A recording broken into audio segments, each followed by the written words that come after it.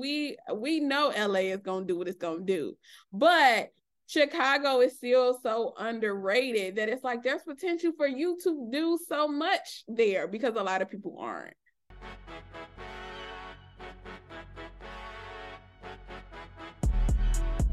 From Harold Washington to Harold's Chicken and everything in between and beyond, sociology is the exploration of Chicago culture, history, legends, stories, and fiction through a myriad of discussions with Chicagoans themselves.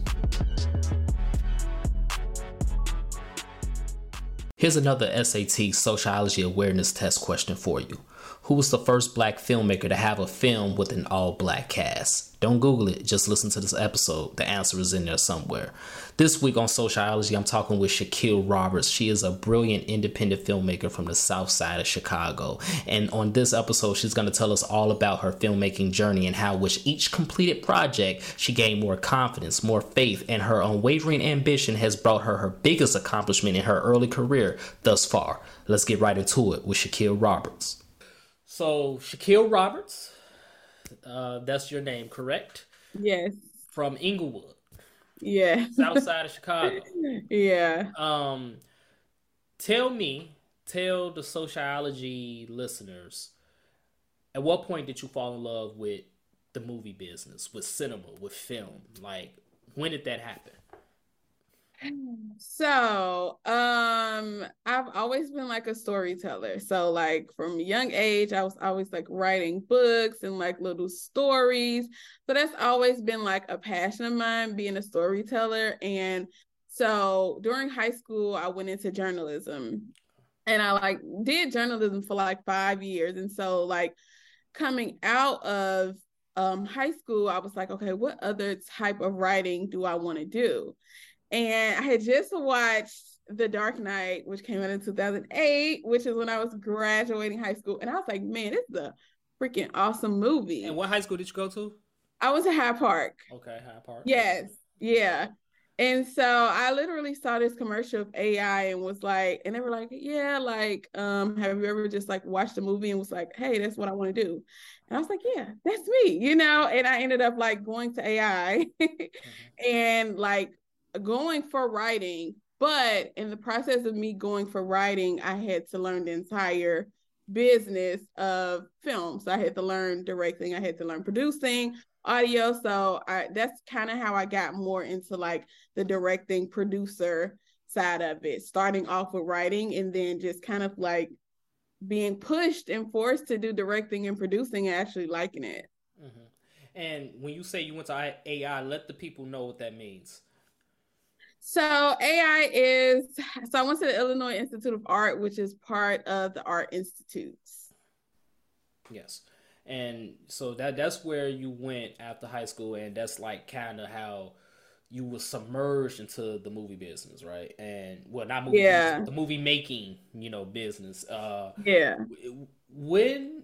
would you say was like something that you learned early on in this journey where you was like, whoa, like what did I get into? Like what did you love the most initially, and what did you were adverse to initially that you had to kind of warm up when it came to this? Initially, I loved being able to see something that I create on the screen. Yes. So it was like a different medium because I was in journalism. So I would be able to see my work published, but to actually see on the screen my work come to life was like, whoa, this is amazing. What kind of like made me say, whoa, what did I get myself into was the amount of collaboration it is in this industry. I was like, whoa, I gotta talk to people, I gotta walk with people, I was like shocked. Like I knew that you needed people, but I didn't understand the extent to it until I really got into it. And it was like, oh no, you can't be a one woman band. Like you need people. Yeah, man. That's what kind of frustrated me so much. You know what I'm saying? Because I've always been a storyteller too. And growing up as a kid, I would be watching movies I ain't had no business watching. Like, for example, it was a movie that was filmed in Chicago called Backdraft about firefighters. And, just unfortunately this week, Chicago lost two firefighters. So rest in peace to those Mhm. firefighters and condolences to their families. But I love that movie so much. I wanted to be a firefighter, and I'm like Mhm. 8, 9 years old watching this movie about firefighters. You know what I'm saying? And I ain't had no business watching this movie. You got people in Mhm. like burning buildings and shit. They cussing, doing all types of stuff. It was crazy. But that movie sparked like something in me. I'm like, damn, I wanna make something like that. I want to be a firefighter and I want to make movies about firefighters. It's crazy, Right. right? But I just say that to say, growing up, I always had that passion. I went to West Illinois. They didn't have a film major, so I majored in broadcasting instead, and my minor was film, right? Mhm. And then after I graduated from Western, I wanted to pursue my master's in film, um, and I applied to Columbia College twice. They denied Mhm. me twice, right? So I'm like, okay, whatever. I'm gonna figure it out on my own. So I produced my first short film, The Relationship Status, in 2012, right? And this is a long way of me saying, yes, the collaborations that go into filmmaking frustrated me so much, man. It's like each movie is its own business within itself. You know what I'm saying? Yes. Yeah. Like every single production is its own business within itself. And like we only shot for 2 days. It was a 10-minute short film. And that shit stressed me the hell out. You know what I'm saying? Like trying to get all these schedules together, Yeah. trying to, coming up with shot lists, camera angles. It's like, bruh, like this is not for the weak. Yeah. This is not for the weak. And I have not produced anything film wise since. And that Yeah. was over 10 years ago, and it's not because I don't want to do it. It's just because I figured out another route to go into Right. storytelling, which was for me podcasting and writing books. And when I have the money and the budget, I will get back to filmmaking. So Mhm. individuals like yourself, grassroots filmmakers, deserve all the praise because when you look at those end credits in movies, those are literally the credits of everybody involved in making that movie, Mhm. and then you just have yourself. you Yeah, know so exactly. so yeah, I definitely agree with you about how just frustrating that could be. Like how do you, so what was your first project? So you're at AI. What was your first project that you worked on, and tell us about that project and how you executed it to get it to the final product. My first project that I worked on, is it the first project that matters or my first project? Let's do your first project. My first Your first project. project, yeah. Man, oh man, I know it was like the worst thing in the world. What So it was was so bad about it? What was so bad about it? well, I mean, I was like a freshman in school. It was my first movie. And that's when I was kind of working by myself Mm-hmm. because everybody who's a freshman, like you're the camera person, you're the director, you're the producer, and you're the like boom operator. So I'm like running sound with the camera right here, and I'm like directing the actor. So it's like this little short. My dad was like the dad, and like I just got like this young student to play like the daughter, and it basically was like the dad. This movie was terrible, but it basically like the dad who his daughter was like going out with this new guy, Okay. and so the guy comes over and his dad is like trying to see if he can like drink this shot, because it's supposed to be like a man drink or whatever. So Okay. he's trying to like basically size him up, like, are you man enough for my daughter? So he's like So he's drinking trying to get him the drunk. shot. Exactly. So she's like drinking a shot and then pushing it to the guy, and the guy's like, no, I'm good. And the dad's just like throwing him back. And then the daughter comes downstairs and she's like looking all good. And then the guy like takes the shot, like, oh my gosh, like I need something for this. It was terrible. That was like my first project. And you was a freshman. That's hilarious. And what was the running time for that? That was about, I want to say like 4 minutes,4 minutes. yeah, because it seemed like just like a real quick scene. You know what I'm Yeah, saying? Yeah, yeah. yeah.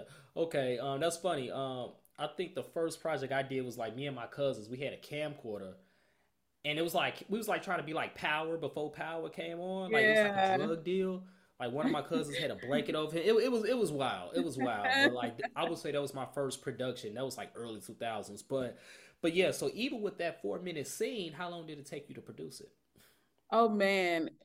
we were all day with that. Yeah, We were exactly. all day. It was like 3 characters, but of course I was playing like every role behind the Mm. scenes. So yeah, we it took us all day to do that. All day for 4 minutes, and you Yes. didn't even like it. No, it was terrible. And you didn't even like it. So yeah, that was the first one that didn't count. Tell us about the first one that did count. The first one that did count was my thesis. So none of them in between like freshman year and like my thesis coming out of school. That the other, not the other wife, the dinner party. Okay. That was the first project I made that like actually mattered, only because it was my thesis, and that was the first project where I did film festivals and things like that. So that project was super fun. So it was about a wife who basically brings all of her husband's mistresses to a dinner party to find Whoa. out who's pregnant. And it's like Whoa. 6 mistresses. I know, it was like crazy. Whoa. Okay. Yeah. So she's like trying to find out which one of them is pregnant. And she has her husband like tied up, and she's like really threatening people and just like, I want to know which one of you are like pregnant by my husband. So that was like my thesis film coming out of college. It actually did really well in festivals, Okay. and like it did a few screenings too. Tell us about the festivals. What festivals was it in, and all of that? So it was in like a few like indie festivals. One of them was like it was called like Indie Fest. Okay. And then there was another one called Rooftop Festival, and that was literally on a rooftop. Mm-hmm. So there were like a lot of like small local festivals in Chicago where I just like submitted it, not thinking that it would do anything. And so I was shocked when it like got chosen for these festivals. You were shocked because why were you shocked though? Was you shocked because you didn't feel you were worthy, or I was shocked because, like I said, like coming out, like especially like coming out of college, I was shocked that something came from me. Other people took to, because it's one thing where your family's like, "Oh, you're so great, and I love your movie." It's another thing when like companies and corporations and people outside of you and outside of your circle are like, oh, we like this, we love this. So I was shocked. I was like, whoa, okay, I might have something here. you went on to something and you wrote the dinner part? How long was the script, and how long was the running time for the film? So the dinner party, the script was about 12 pages, and yeah, it's roughly like 11 to 12 minutes. Yeah, they usually say like a minute per page. They Yeah, say roughly. yeah. So it And was it was kind of on the mark. what genre was it? Because it sounds like it was like a thriller or a drama to me. So it was a thriller Okay. and a drama. Okay. But so what's crazy to me is that though I don't try to do comedy, I always get a laugh. Like in some type of way, there's always like a hint of comedy in everything that I do. And so people were like, oh, we love this. Was it also like comedic? And I was like, if that's what you got from it, like I wasn't going for it, but Yeah, if yeah, you got a little comedy in it, hey, sure. yeah. So I guess you could say there was like a hint of comedy in it. Kind of like it's giving Quentin Tarantino, like serious You're right. undertones with like some comedic splashes in there. Yeah. Um, got you. So okay, so the dinner party, it did well at the festivals. That was your thesis, and we all, for those who don't know, thesis is the final project in film school. After that, what was next for you on your journey? So what was next after that? So after that, I graduated in 2017. And so I just kind of like tried to go the route of like getting a job, like coming out of college, it's like, okay, I need a job. And so I'm like, man, I'm like applying to all of these like NBC, and like I'm just applying to all these different like roles. And I quickly found out that's not how it works. And I just wanted to continue to create. So I ended up starting to like produce my next short, which was called Let Go. Okay. And it was about a family who gets a second chance with the mother who died, so she comes back. And so, and that was a drama. It was about 20 minutes, but I pretty much scraped up a lot for that because that was coming out of school and I didn't have the school's resources. So I kind of just had to like grab a bunch of people, some people that I went to school with, and like contact some actors, you know. So let go, I will say, I give it the most flack of like, I wish I would have done so much more with it, or like, I wish I've done better with it. But Let Go did the best in film festivals, hands down. Like, even today, like, I still get requests for screening that one. We actually screened it in December of last year, but it was made in 2018. So it still like does really well. I still get like a lot of people like requesting it, so I give it a lot of flack. But so you're hard on it once again, but you know the people are saying, oh, we like this, right? yeah, You know, and that's a testament to the craftsmanship because you know again, indie filmmaker, grassroots. You gotta make a way. Like how many people did you have helping you behind the scenes when you produced Let Go? man, I want to say like eight. Eight. I want to say like eight people That's who were. better than none. It is. It was actually great because Let Go was the first film where I actually felt like I'm the director and I have people in place to do the other stuff. So I didn't feel like I had to like be over my DP's shoulder. I didn't feel like I had to be on my AD. Like at some point on that set, I just went and took a nap and I was like, hey, call me when it's set up Oh, because I life was was so good. tired. Yes, I Life was was good. exhausted. When yeah, it wasn't good, but you know the fact that you had time to take a nap. I mean, Yeah, I had to. I was so tired. mhm. I was so tired and I was so stressed out and I just felt like I had a great team. And once they got moving and once we got our cadence, everybody knew what to do. So I was like, all right, y'all good? I gotta go lay down. Like Yeah, I'm tired. yeah, yeah. I will say Let Go. So Let Go got into all these festivals. It won for best writing and the Top Media Congratulations. Award. Thank you. It also was nominated for Best Original Idea, and it also was nominated for Best Actor, which my lead actor Demetrius, he got nominated for that. So Let Go did really great. Like it really did put me on the map as award winning. Yeah, yeah, You yeah, know? yeah. And that was your first one fresh out of film school. So it's like Yeah. it's pretty much like your rookie year. You know, you already made an impact in the independent film community here in Chicago and obviously you know the country. Um, that's a testament, you know, again to your craftsmanship and your dedication because you know, like I said earlier in the episode, I still ain't produced nothing over 10 years ago. You know what I'm saying? Mm-hmm. But you was able to go through the rigors of film school and come out of film school and put together a solid team. I think that's really huge. You know, Let Mm-hmm. Go probably would not have been as successful just from my outside opinion, just hearing you talk. If you didn't have that solid team, I mean, you could take a Yes. nap. Yeah. People ain't being able to take naps. You know, the directors ain't usually able to take naps, but you able to take a nap. So that means you had a solid team in place that understood your vision, that understood the direction that you wanted to go in with this film, the tone, all of that. So that's dope. And this was, would we consider this the second one that counts at this point? Yes, that's the Okay, second so one. we're at the second one that counts at this point. Um, let's stop right now, real quick, because I feel like this is very important. I don't want people to miss this. We're gonna pick it right back up again, but um, explain your writing process because a lot of people still don't understand that a good film, first off, needs a good script, a great script. Mm-hmm. You know, let's talk about your writing process real quick. How do you approach a new script, a new idea, and things of that? Yes, I'm so glad that you asked this question because it's just so many people that are struggling and I struggled so much myself, you know, before I actually got a flow of things.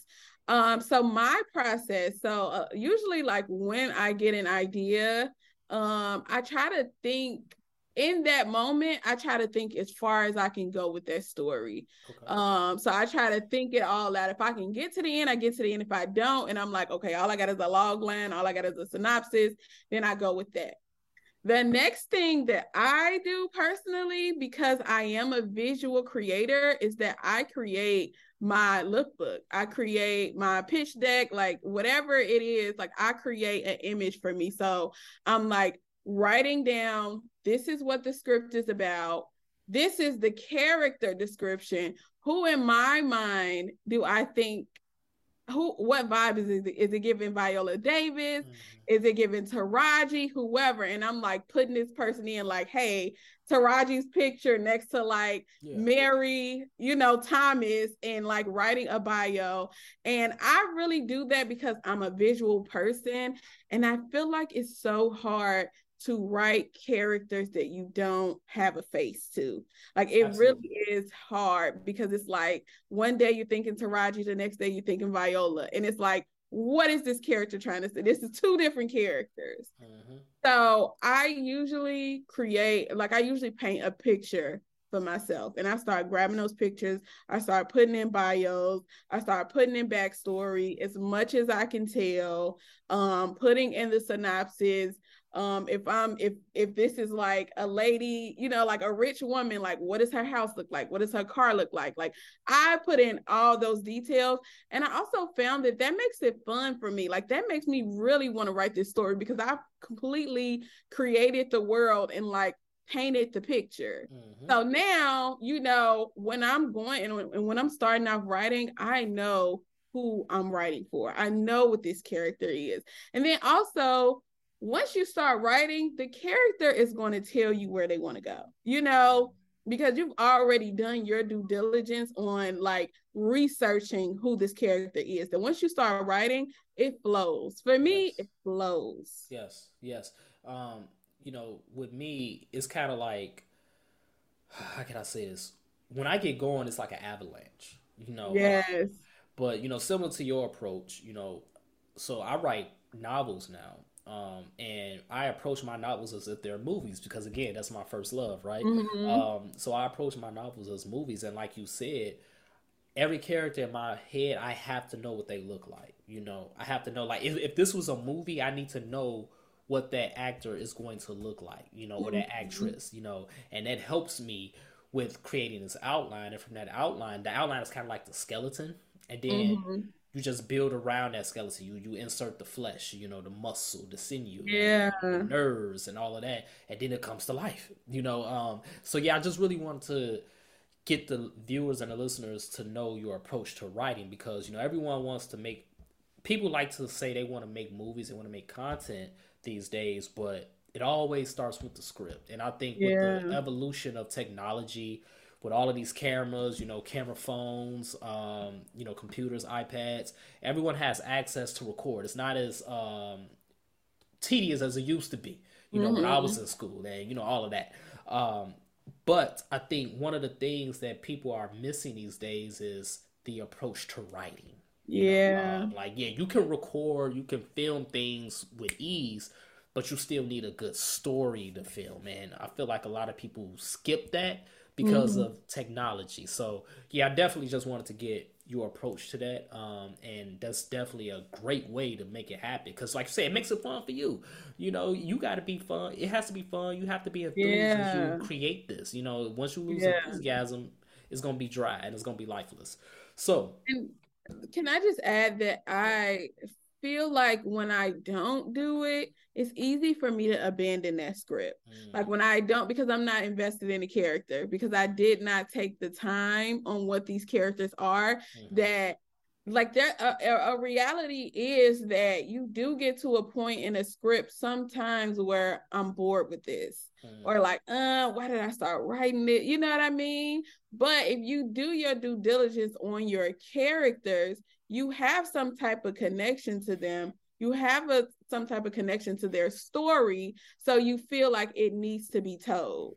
Otherwise, a lot of times I feel like when I don't do that, I'm like, I don't want to do the script no more, and I abandon it, not knowing like, could it been something? Could it not have? I don't really care. Yeah.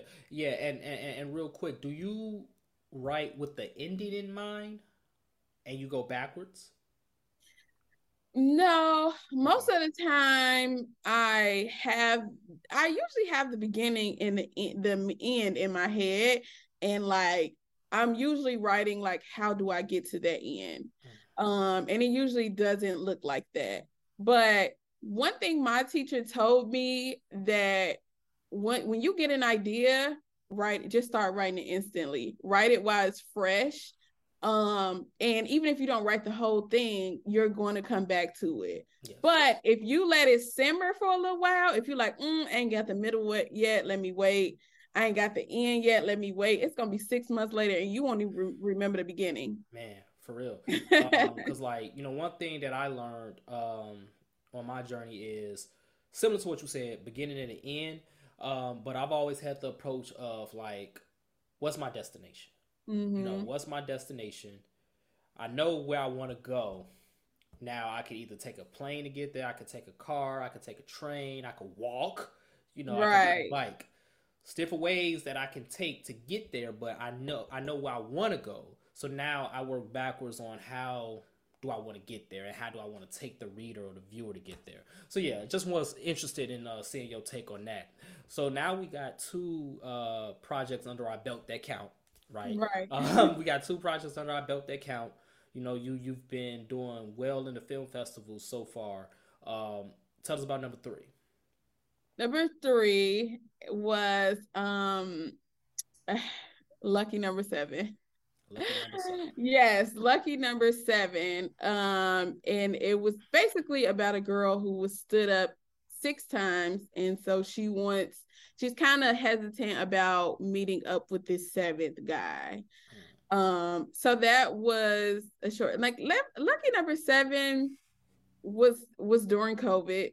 I spent all my little stimulus money because I was still working. So I spent all my little stimulus money to get that film together. And it was just a struggle, man. It was really a struggle initially with Lucky Number Seven, with me just getting to the point like I didn't have the right like equipment to edit. It was just so much stuff where I was like, man, like what is this?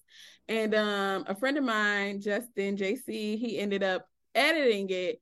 And so then I went into submitting it to film festivals, and Mm-hmm. it was getting rejected, rejected, rejected, rejected. And I'm like, And this what? costs.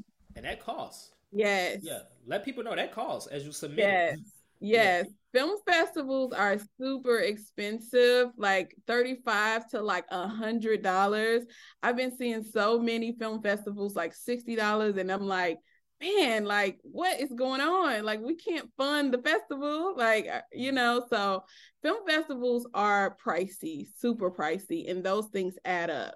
Yep. So I'm like, you know, I'm like $300 into film festivals, and they're all no, no, no, no, no.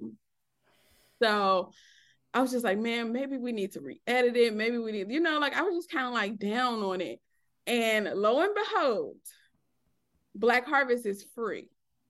And so I submitted to Black Harvest, like, I ain't losing it. It might have been free or it was $10, one of those. But it was super low. And it was just Yeah. like, whatever, $10, here you go, submitted it. And like 2 months later, I got like a message like, hey, we're so excited to have your film in Black Harvest. And I was like, whoa. Mm. I was so amazed because Black Harvest is one of the biggest in the Midwest. And Mm-hmm. I was getting so much rejection from the smaller one, like the smaller babies. And I'm like, man, like maybe it just isn't good. And so when I got the notification about Black Harvest, I was amazed. Yeah. And that could be a sign telling you like stop shorting yourself. Mm. Cause think about it, Black Harvest is huge, and it was Yes. also less expensive than all these other ones, right? And yet Right. you was avoiding it because it was Black Harvest, and then you submitted it, and it was like, oh yeah, come on. Right. Once again, it's like it's like your work is speaking for itself. So you Right. got accepted to Black Harvest with lucky number seven. Yes. Got accepted to Black Harvest. Was also great about Black Harvest is I remember few years before that being on the other side of that carpet and like taking pictures for somebody whose film was in Black Harvest. And so now, me a few years later, I'm like, oh man, I'm on the other side, of the carpet. So that was That's beautiful. amazing. It was, I mean, it was like life came like full circle. Yeah. That's beautiful, man. So how did it do in Black Harvest once you got up in there? So it did well in Black Harvest. I will say something that was kind of like a blessing, but not really, was that I was the only Black woman in my category. So I was happy to be there to have like some representation, but it also made me see like how important it is for me to do this work. Like, we need people in these roles, like in these seats, especially Black women. And I also was like, the only one there that was kind of like writer, director, and producer. So Everything. I know. I'm Everything. like everything to the project. People are like bringing up like, oh, this was my producer, and like, oh, this was my writer, and I'm like, here I am. I'm all of them. Like, Oh, I'm right here. This the whole gang right right. here. Yeah. Speaking of the Black women filmmakers, y'all are making strides now more than before. Like, Black women filmmakers have always been around, right? But now, y'all are starting to become more and more visible. You got the Ava DuVernays, you got the Issa Mm-hmm. Raes, the Quinta Brunsons. You know what I'm Mm-hmm. saying? In the Chicago film scene, have you been able to network with quite a few Black filmmakers here since your journey has started? I have. Yeah, I've been able to network with a lot of them. I would love for us to like do more together. I would love for us to, I don't know, there's just a different vibe in Black filmmakers and I'll say non-Black filmmakers. Like, there's just a different vibe, and I would love for us to really like be kicking down those doors, the way that some people are, because we deserve it. We deserve to be in a lot of these rooms and a lot of these spaces. And it's crazy that we have to make room. Like, I literally had to like push through some of these men on this panel, when I was doing it. So we really do have to like really push through, but we can do it. We can do it. Absolutely. Have you obviously, because you're a filmmaker, you've heard the chatter and the just the, I ain't gonna say pressure, but you've heard the talk about how gotta go to LA. Gotta go there. Like, how do you handle that when people mention those things? Yeah, I was going to go to LA, and I was going to go so many times. I was going to go for school and couldn't do it because I didn't have the money. I was going to go recently, and it just, what the timing just didn't feel right. And ultimately, I was just like, it just didn't feel right. It just didn't feel right. It didn't feel right for me to go and kind of assimilate to what it is to be a filmmaker.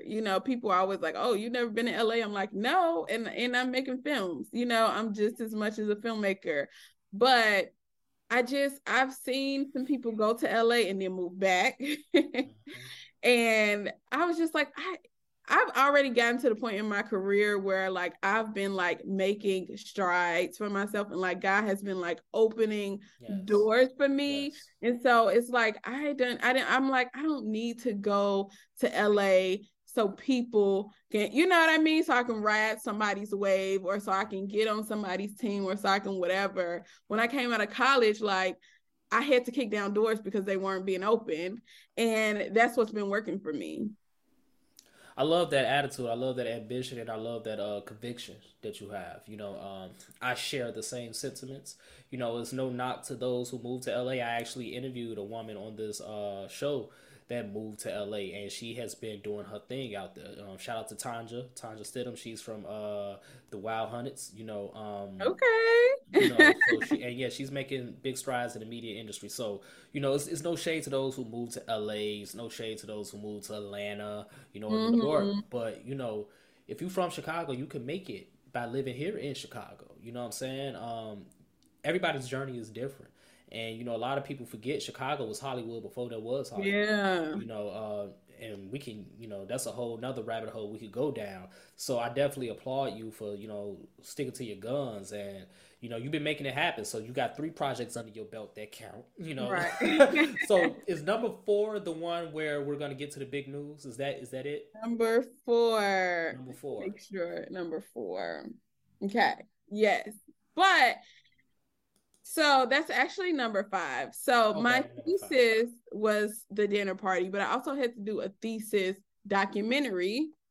And that was kind of like 1 and 2. So they both happened at the same time. I did a documentary called Lysandra, and it did well in the festivals too. It was about a young girl who had like heart complications as a child. And she ended up having to get like heart surgeries and brain surgeries as a baby. And it really was talking about like her mom's journey with that. Okay. So it was the dinner party, Lysandra, that was like 2 but 1 project because they happened around the same time. Okay. And then Let Go was 3rd, and then Lucky Number 7 was 4th, and now The Other Wife is 5th. The Other Wife. Let's get into The Other Wife, and let's get into the barriers that The Other Wife broke. So let's talk about it. The floor is yours. Okay. The Other Wife is a series that I wrote about a woman who basically her husband dies and she finds out like his darkest secret. So she's pretty much uncovering a lot about her marriage that she did not know. But did she really know? Okay. We'll find out. So The Other Wife came, it kind of like me, like just getting off of a fast and just like writing, like praying, what's next? What do I do? And then I came off of this 21-day fast, and then The Other Wife happened. It was kind of just me like pouring everything on the page. And so I wrote it. Me and like a couple of my writer friends just went through like edits on it, and I like really prayed, and I was like, hey God, if you get me a funeral home or something, I will do it. Like that was my term, because I already knew The Other Wife was going to be a big undertaking. I was like, if I get a funeral home, I do it. Then out of nowhere, a funeral director who was actually a filmmaker messaged me and was like, hey, I work at a funeral home. I'm a filmmaker. I would love to support you, and like, let me, I'll subscribe to your YouTube. And I was like, hey, can we get in the funeral home? Like I asked, like, are you able to shoot in the funeral home? He was like, let me get some connections together. And I was like, what is going on? Yeah. And so I was like, okay, I'll do it if I can get a hospital. I was just like, God, and since you blessing, let's see what you. And so I ended up contacting Rush Hospital. They were like, oh yeah, we let Chicago men shoot here all the time. $10,000 a day. We'll send you a contract. I was like, yeah, send me a contract. Never read the contract because I already knew that wasn't in my budget. Yeah. And I actually had a friend who's working at like a medical school. And I was like, hey, do you know any other medical schools? I'm not going to ask your boss because you work there, but do you know any other medical schools? He was like, oh, you can ask my boss. I was like, oh, give me his contact. And I asked them, and they were like, yeah, you can shoot here. So I was like, I guess I got to do it. Gotta do it. You look. God was like, okay, look, this is what you want. Here you go. Right. Yeah. Right. So I was like, oh, okay, we really doing this. Yeah. So then, off of my little budget, I was able to get the rest of the locations, but those were the 2 biggest ones. And I was like, if I can't get these 2, especially during COVID, a hospital room and a funeral home, they packed. Yeah. They packed. And so I was like, all right, now I gotta do it. Gotta do it. Yeah. And we went through like 8 days of auditions. This is a long process. And then we started like just reaching out to any and everybody, like, hey, do y'all want to come be on the set? 1 day, 2 days, three, how many days you can dedicate? Like, can you do it? And we actually got a lot of people for the other way. Well, it wasn't a lot. It was like 20, but that was a lot for us, because we were working on like 8 to 10 people. So that was a lot for us. And we shot it, and yeah, we shot it, and it was great. Y'all shot it. And when did principal photography take place? Like what? How long did it take? um, so we started in July of 2021. We started in 2021. July of 2021, and then we shot for 6 days. So we shot for like 3 weekends, Okay. July into August. Okay. Not. Then Mm-hmm. it oh, sorry. No. Keep going. Keep going. Then so we shot for the 6 days, and then the same thing happened with the lucky number 7. I did not have the equipment, to be able to like continue on and like finish out the other wives. So I was just like sick about it. My funds was like dried up for this 6 day shoot. Like 6 days is a lot for me. You feeding people every day, all of those locations. A lot of times there's parking, props. Transportation. Yes. So 6 days of shooting was like, whoa. So my pockets were like drained.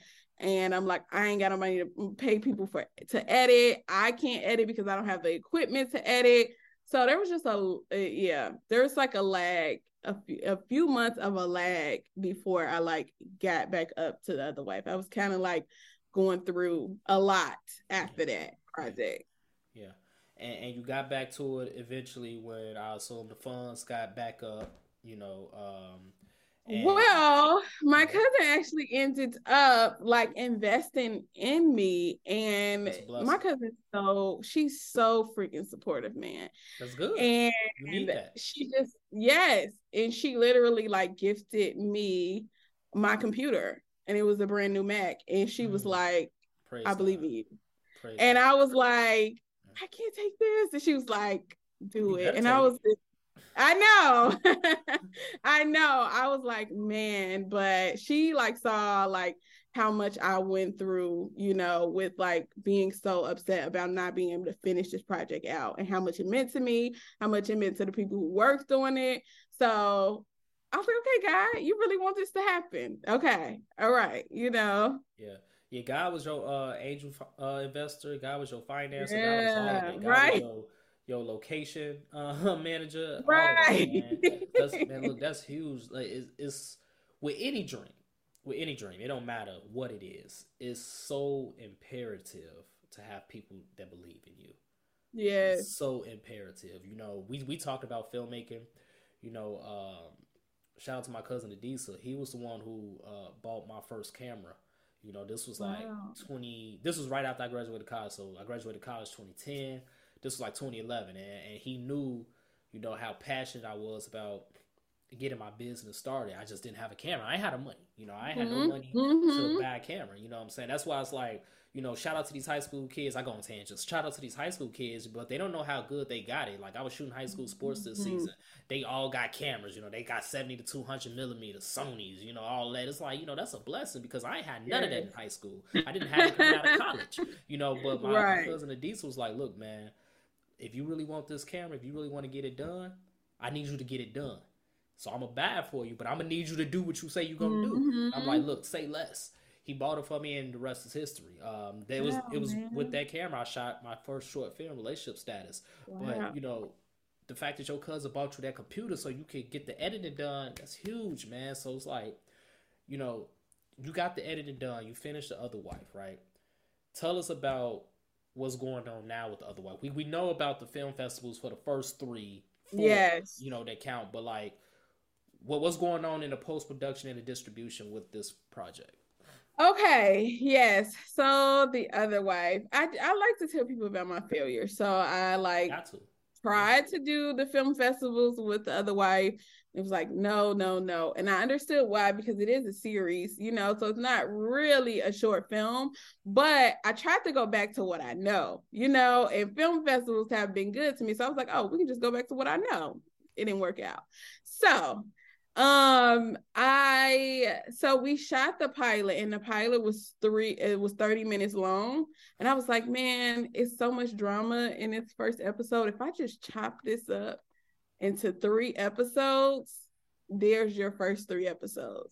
That's what I did. I chopped it up into 3 episodes, and then I just started cold emailing. I just started reaching out to everyone. If I saw a post on Facebook, I'm reaching out. Hey, do you know what I mean? If I saw something on LinkedIn that had the word TV or production or something like that, I just started like literally reaching out and got distribution. Currently the other wife got distribution through Exposure Plus TV.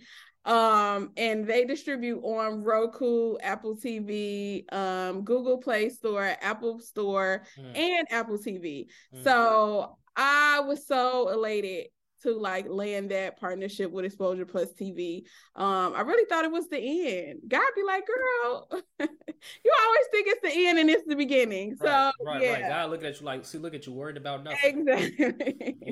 Yeah, man. Look, that's so. Just to be clear, the other wife is available. Yes. On all of those platforms you just named. Yes. The other Apple wife TV. Is streaming on Apple TV, Roku, Amazon Fire, and then you can also download it from the Google Play Store and the App Store. So it's through Exposure Plus TV. So you just download the app or you add the channel to your Roku and Fire Stick, and the other wife is there. It's there. Look, that's beautiful, man. And it all started with you telling God, well, look, I ain't gonna do it unless I have a funeral home. Right. God was like, all right, here go your funeral home. He was like, I ain't gonna do it unless I have a hospital. God was like, all right, a hospital. And he was like, well, God, I can't do it because I ain't got no computer. And God was like, well, here's the computer, bro. Right. Like, you know what I'm saying? So it's like, we always have complaints, right? Yes. Especially as creatives, especially as Black creatives. You know, we always have complaints of why we can't do something. And then, you know, we talk about movies kind of like, you know, the old cliche, the cowboys at the end of the film, right? Show up and save the day, you know, from the damsel in distress. You know, it's kind of like you was in distress, but God was like, no, don't be distressed. You know, I got this. And one thing I noticed, I don't know if you know or are aware of this, the number 6 might be your lucky number because it keeps popping up. You know, you shot for 6 days for the other wife. You know, lucky number 7, she went on 6 dates, got stood up 6 times. Right. And then, you know, the dinner party, you know, he got 6 mistresses. You know, something mythical about the number 6, you know, what's going on in your career. It's just something to pay attention to. But first of all, how many filmmakers, indie filmmakers, can say that they have a distribution deal on these digital platforms? Not many, you know, and it came because of your grit. It came because of your faith, right? Yes. You know, obviously, at this point, you have no choice but to say the streets want what you put out. You know, right. Like, it ain't no more shortening yourself. It ain't no more, you know, limiting yourself, right? Because you done did well in all these film festivals, and now you're on Roku, Apple TV, all of this.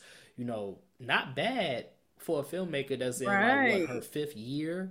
5th year of her career, you know what I'm saying? Doing all this by yourself. You know, what's the future looking like for Shaquille Roberts? Like, where do you go from here? What is your ultimate goal? I know I just bombarded you with a lot. just tell us, you know, what's next? So next I am going to continue with the other wife. We're going to make more.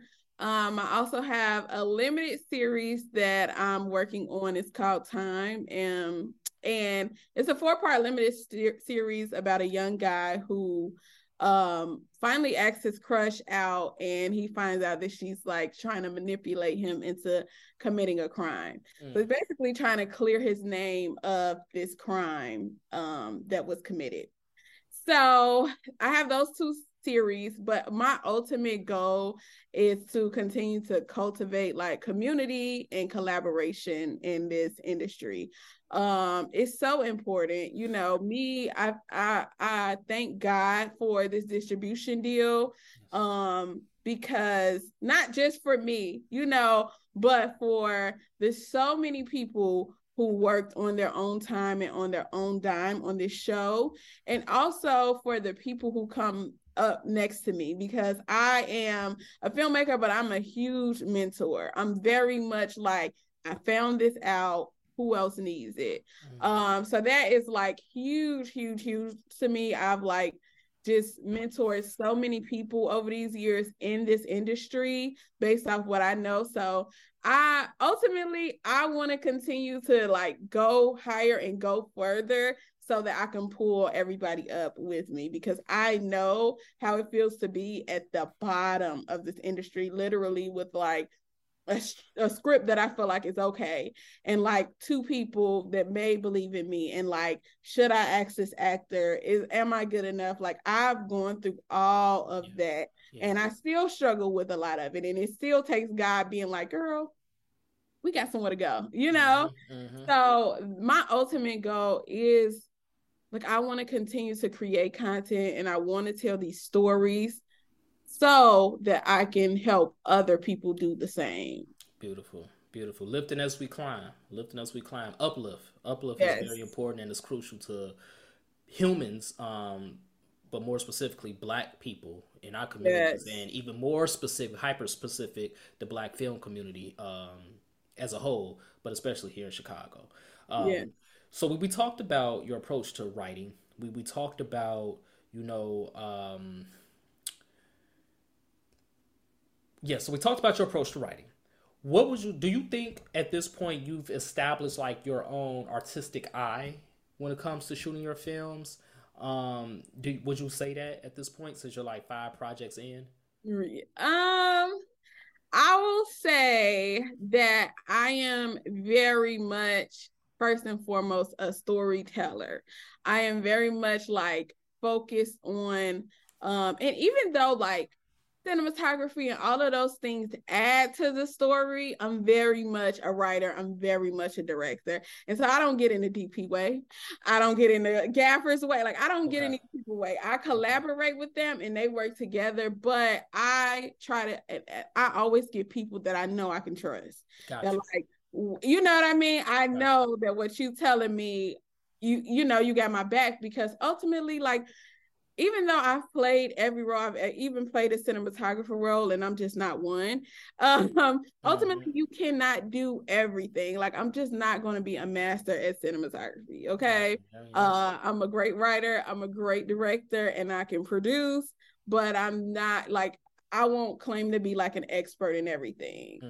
Okay, that's fair. What would you, who would you say is like your biggest influencers when it comes to film director? I would say my biggest influencers. I love Issa Rae. I love Issa. I love Shonda, even though she's a writer. But I love but that's what I'm saying about like me being like a story person, because I'm talking more in terms of like writers. Because that's what, like, they influenced me so much. I absolutely love Shonda Rhimes. I absolutely love Issa Rae. Like, those are my favorites.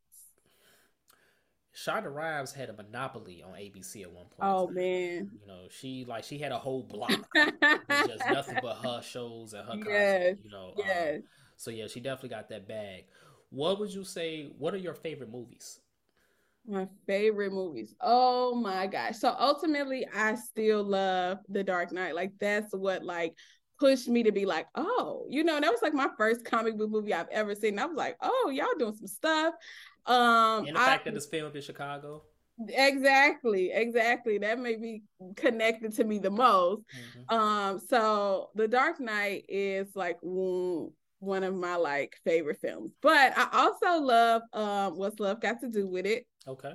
I love The Temptation. Like I love all of those. Okay, you like the old school. Yes, those are my favorites. Like I can watch What's Love Got to Do with It forever.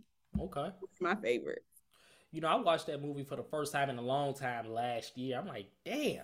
Yeah. I'm like, man, it's a lot going on up in here. Yes. You know what I'm saying? But they killed their roles though. They killed their roles. Like for real. Like that really, a lot of people say that's the first role that they think of when they think about Lawrence Fishburne. Yeah, me too. A lot of people say that. Now, some people will, say, oh, it might be something else, but a lot of people still say What's Love Got to Do with It was the role that Lawrence just knocked down the whole wall. So, since this is sociology, Shaquille, and you are from Chicago, and you are a filmmaker, I like to end these interviews with what I call the SAT, Sociology Awareness Test. Okay. All right. So, I'm going to ask you a question. Who was the first Black director to make a film with an all-Black cast? The first Black director to make a film. I don't know. I don't want to embarrass myself. You don't want to embarrass yourself? No, I don't know. Okay. It was before you was born. His name was William Foster. Oh. William Foster. He made a movie called The Railroad Porter in 1912. And he's from Chicago. His company, Foster Photoplay Production Company, was founded right here in Chicago in 1910. So that's some history for you. Yes. That's some history for a lot of us of African descent because, once again, Chicago was Hollywood before Hollywood. And a lot of film history, Black film history, started right here in Chicago that a lot of us didn't know. Like me personally, I didn't know that until literally the pandemic. Right. And I consider myself a film student my entire life, and I didn't even know that until the pandemic. Like we all know about Oscar Micheaux, you know what I'm saying? Born in Illinois, I think it was like Metropolis, Illinois, we all know about him, but I didn't know about William Foster until about 3 years ago. So yeah, William Foster. His company was founded in 1910 right here in Chicago, Foster Photoplay Production Company, and his movie, The Railroad Porter, was the first film in the world with an all-Black cast filmed by a Black director. Wow. And so he was a Black man. Yep. I love that for us. Yep, I hate that I didn't know it, but I love it. Yeah, I love it. You know what I'm saying? Like Chicago always winning. Chicago always winning. It is. And we don't get, we don't get the recognition that we deserve. But also, I think that there's potential there. Like you can be, you know what I mean? Like when we know LA is going to do what it's going to do. But Chicago is still so underrated that it's like there's potential for you to do so much there because a lot of people aren't. Facts. Period. That was my conversation with fellow Chicago filmmaker Shaquille Roberts. When you get a chance, please don't forget to download the Exposure Plus TV app so that you can stream her new web series, The Other Wife. It is available on Roku, Android TV, Apple TV, and more. So please support this young, brilliant filmmaker whose future is even brighter. You won't regret it. Trust and believe that. If you enjoyed this podcast, whatever platform you're listening to it on right now, whether it be Apple Podcasts, Spotify, YouTube, etc., leave a 5-star review and a comment. Let us know what you think. And don't forget to subscribe to our sister podcast, Mogul Motivation, from True Stories Media.